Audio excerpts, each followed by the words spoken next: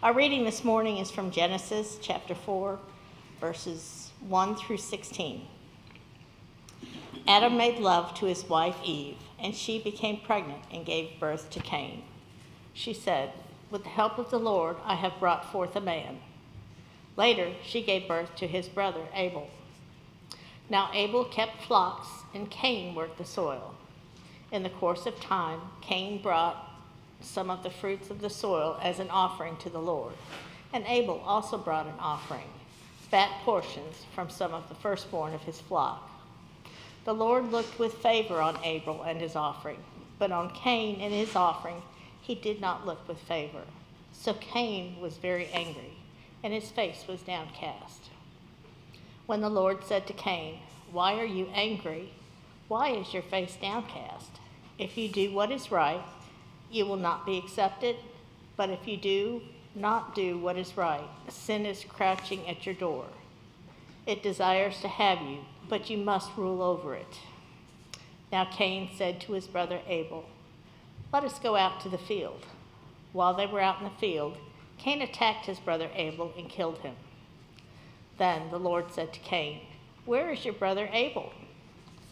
"I don't know," he replied. "Am I my brother's keeper?" The Lord said, "What have you done? Listen, your brother's blood cries out to me from the ground.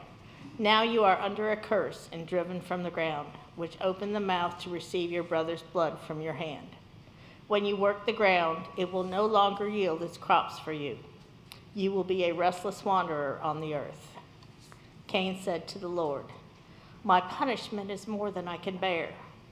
Today you are driving me from the land, and I will be hidden from your presence. I will be a restless wanderer on the earth, and whoever finds me will kill me." But the Lord said to him, "Not so. Anyone who kills Cain will suffer vengeance 7 times over." Then the Lord put a mark on Cain so that no one who found him would kill him. So Cain went out from the Lord's presence and lived in the land of Nod, east of Eden. This is the word of the Lord. Thanks be to God. Will you join me in prayer? God, we come to you this day full of the events of the world, full of the events of our lives, full of the whisperings of our minds and our hearts. And we offer those to you. We place them at your feet. We place them at the foot of the cross, and we give them to you. And we ask that for today, for this moment, for this time, you open us up to hear your words of grace, to hear the words you have for us this day, that they might fill us up and send us out. May the words of my mouth and the meditations of our hearts be acceptable to you, O Lord our God. Amen. So yesterday my sermon was different. Yesterday my sermon, I had a whole different sermon. It was going to be all about jealousy and how it's really the root of the reason that we hate each other. And it was an okay sermon. It was fine. But I got home, and as I was trying to go to bed, I opened up my social media app, which is a bad habit. Don't do that. And it was filled with images from Israel. It was filled with images from Israel, and it was filled with not good images from Israel, some of them that I didn't want to see. But I felt like I needed to bear witness to it, because the story that is coming from Israel is an ancient story. It's an ancient story. It goes back to the beginning of time. We've talked about how the first 6 chapters of Genesis are what's called prehistory. It's the root. It's the stories that inform us of what the world is going to be like, who this God is, and who the people who live in this world are like. And the first 6 chapters of the Bible are filled with stories that are not flattering for us humans. We don't come off in a good light. And it's an ancient story, this fight brother against brother. It fills up our news every day. When Russia invaded Ukraine, it was, if nothing else, a fight of brother against brother, of 2 peoples who are more alike than they are different, who share the same history together. Russia is named Russia after the homeland, which was Ukraine. And Israel and Palestine are fighting, if nothing else, as brother against brother, as two ancient peoples who lay claim to a homeland, both who have righteous claims to it. And it's an ancient story of brother against brother. And then I turn on my local news and it's not much better. It's filled with stories of threats on social media. It's full of stories of football games, which should be fun, which are not, which are instead acts of terror. It's an ancient story. It goes back to the beginning of time. And its roots are the same as it always has been. Cain and his brother Abel. Now, Adam and Eve, when they were sent out from the garden, were given a task. Adam was told to toil the soil, that's hard to say, and to raise animals, and to propagate them, and to spread them over the earth. This was Adam's job, and so he passed along to his two sons, Cain and Abel. Cain, who was a gardener, farmed the ground. And farmers know how capricious that can be, how difficult farming can be, how dependent you are on the soil to be good to you. Abel, on the other hand, raised animals, probably sheep. And they were doing okay. They were living their life, they were taking their responsibility, but even from the beginning, when God told to Adam that all people were responsible for toiling the earth and raising the animals, Cain and Abel separated themselves from each other. They both take offerings to God. Cain takes of the first fruit, and Abel offers some of his sheep. Nowhere in the Bible does it say that one is worse than the other. I grew up as a child being taught that Cain's offerings were not as good as Abel's, and that is why God did not favor them. But it turns out when you read the actual words of Scripture, there is no judgment on the quality of their offerings. Abel brings what he has. Cain brings what he has. And yet somehow Cain decided that God liked Abel better. We don't know why, we don't know how. We don't know what message Cain got to make him think that, but I think that Cain just thought that God liked Abel better. Maybe his job was a little bit easier. Maybe Abel made a little bit more money off of his sheep than Cain made off of his fruits and vegetables. But for whatever reason, Cain and Abel began to hate one another. Cain because he was jealous of what he saw as God's favor to Abel. And so Cain takes Abel out into the field, and out of jealousy and hatred and spite, and out of his own insecurity, kills his brother. It's an ancient story. And it happens all the time. It repeats itself throughout Scripture. These two brothers who hate each other. Jacob and Esau who cannot get along, who fight from even when they're in their womb, who have to separate and eventually come back together to bury their father. Or Isaac and Ishmael, who were the products of jealousy and insecurity, people who didn't believe or trust God to be enough. They separated and went their separate ways, unable to be in the same room together, brother against brother. And they come back together to bury their father. It happens throughout the Scripture. It happens all the way through to the New Testament, where we tell children the story of the prodigal son, the younger son who goes and leaves his older brother behind, who goes off into the world and adventures and seems to have all the blessings of God until he doesn't. And when he returned home, instead of his older brother celebrating his return, his older brother gets mad and leaves the house. Brother against brother, both driven by their insecurities and their fear and their hatred and their jealousy of one another, unable to be in the same room together. It's a story that is as ancient as time. Now, I grew up Presbyterian, and I never once heard the phrase total depravity in church. I've never heard the phrase total depravity until other people, usually people from other denominations, say, you know, I could be Presbyterian except for that total depravity thing. We don't normally use the word total depravity, and it doesn't mean that you're as bad as you can possibly be. That's not what it means. Total depravity just means that we recognize that the world is broken and that the people in it are beholden to our sin, which is true. How often do we act out of our insecurity and our fear? How often do we make choices out of our hatred, out of our inability to see other people? It's just true, and it was not discovered by a Presbyterian. It's been part of Christianity since the 3rd century, when Augustine first wrote about the reality of sin, and that it's always rearing up, ready to take its grip on your shoulders. It's always whispering in your ears, trying to get you to act out of that part of yourself that maybe you're not so proud of. And it's easy for us to sit in judgment of these brothers against brothers, and it's easy for us to declare a winner on each side, but for the grace of God, go we.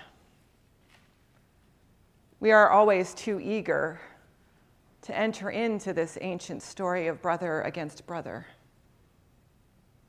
to enter into this ancient story of violence against one another, maybe not physical violence, but often still violence. We're broken a little bit inside. We are tainted by the sin that comes with us. And if the origin stories of the Bible tell us anything, it's that we are no different. That we could both be Cain pretty easily. We could both be Adam and Eve pretty easily. We could all be that older brother standing in the house, not rejoicing because his brother came home, but upset because he might have to share in some of our blessings too.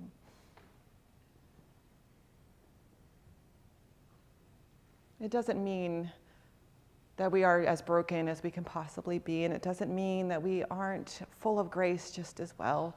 It just means that sin is always inside of us, whispering to us lies about ourselves. Lies about other people. We are not as bad as we think we are, nor are we as good as we think we are. Other people are not as blessed as we think they are, nor as unblessed as we think they are. All of us have sinned and fallen short of the glory of God.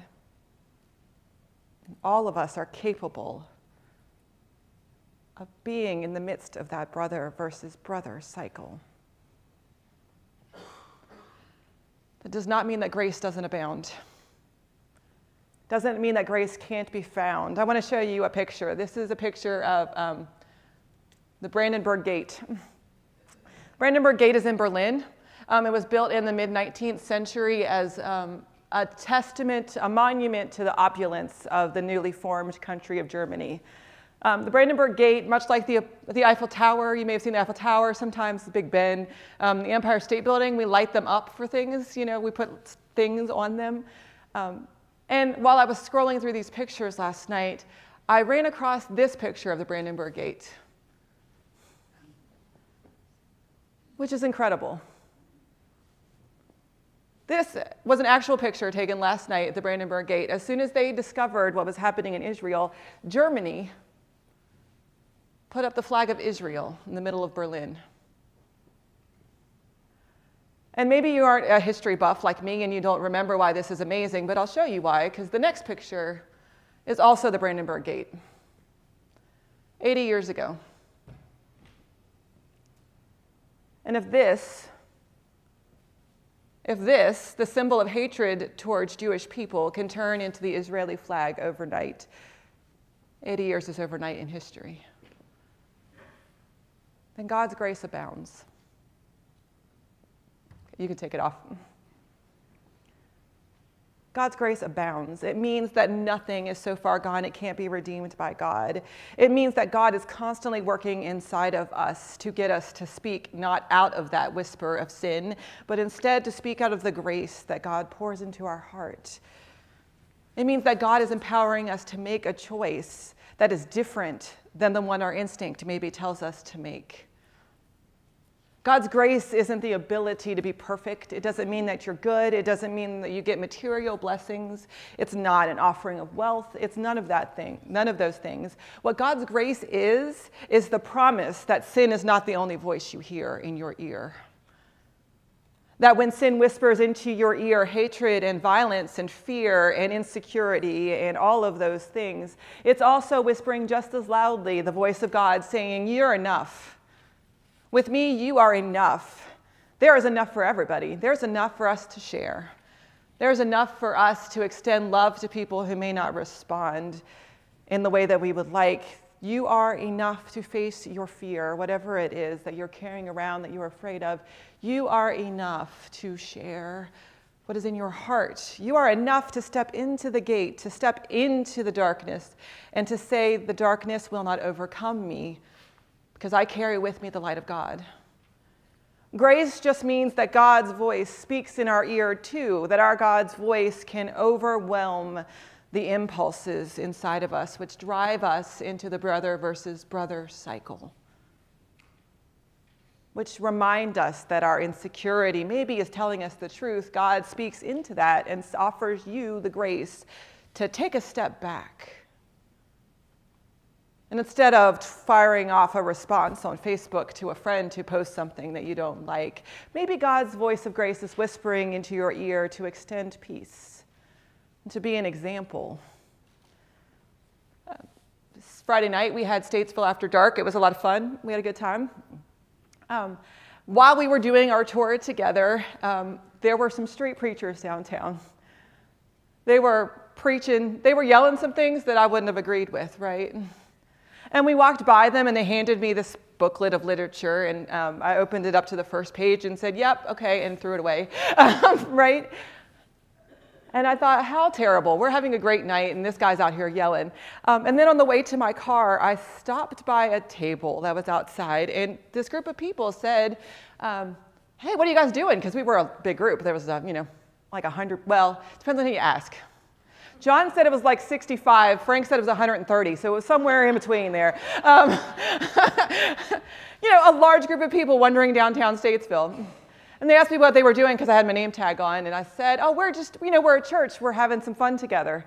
We're learning a little bit about Statesville, and we're having some fun together." And they said, "Oh, I didn't know churches could do that." I said, "Well, our church does." And they said, "Oh, where'd you go to church? Where do you go to church?" And I said, "Where do you go to church?" And I said, "Oh, well, I'm the preacher at Concord." And for a minute, they went, "Oh, how do I find out more about that?" Well, I said, "You can like us on Facebook. Go to concordpresschurch.com. We're right there. You can look us up." They said, "Oh, yeah, we'll do that. We want to see what else you got." I said, "Normally we do a trivia night in the spring." And they said, "Yeah, we'll come to that," which just reminds us that grace is always in action, even when people are shouting words of hate on the street. We can be that voice of grace, and it may feel like a drop in the bucket, and that family may never do anything, but that's fine. They've at least heard that it's possible to have a faith not surrounded by hate.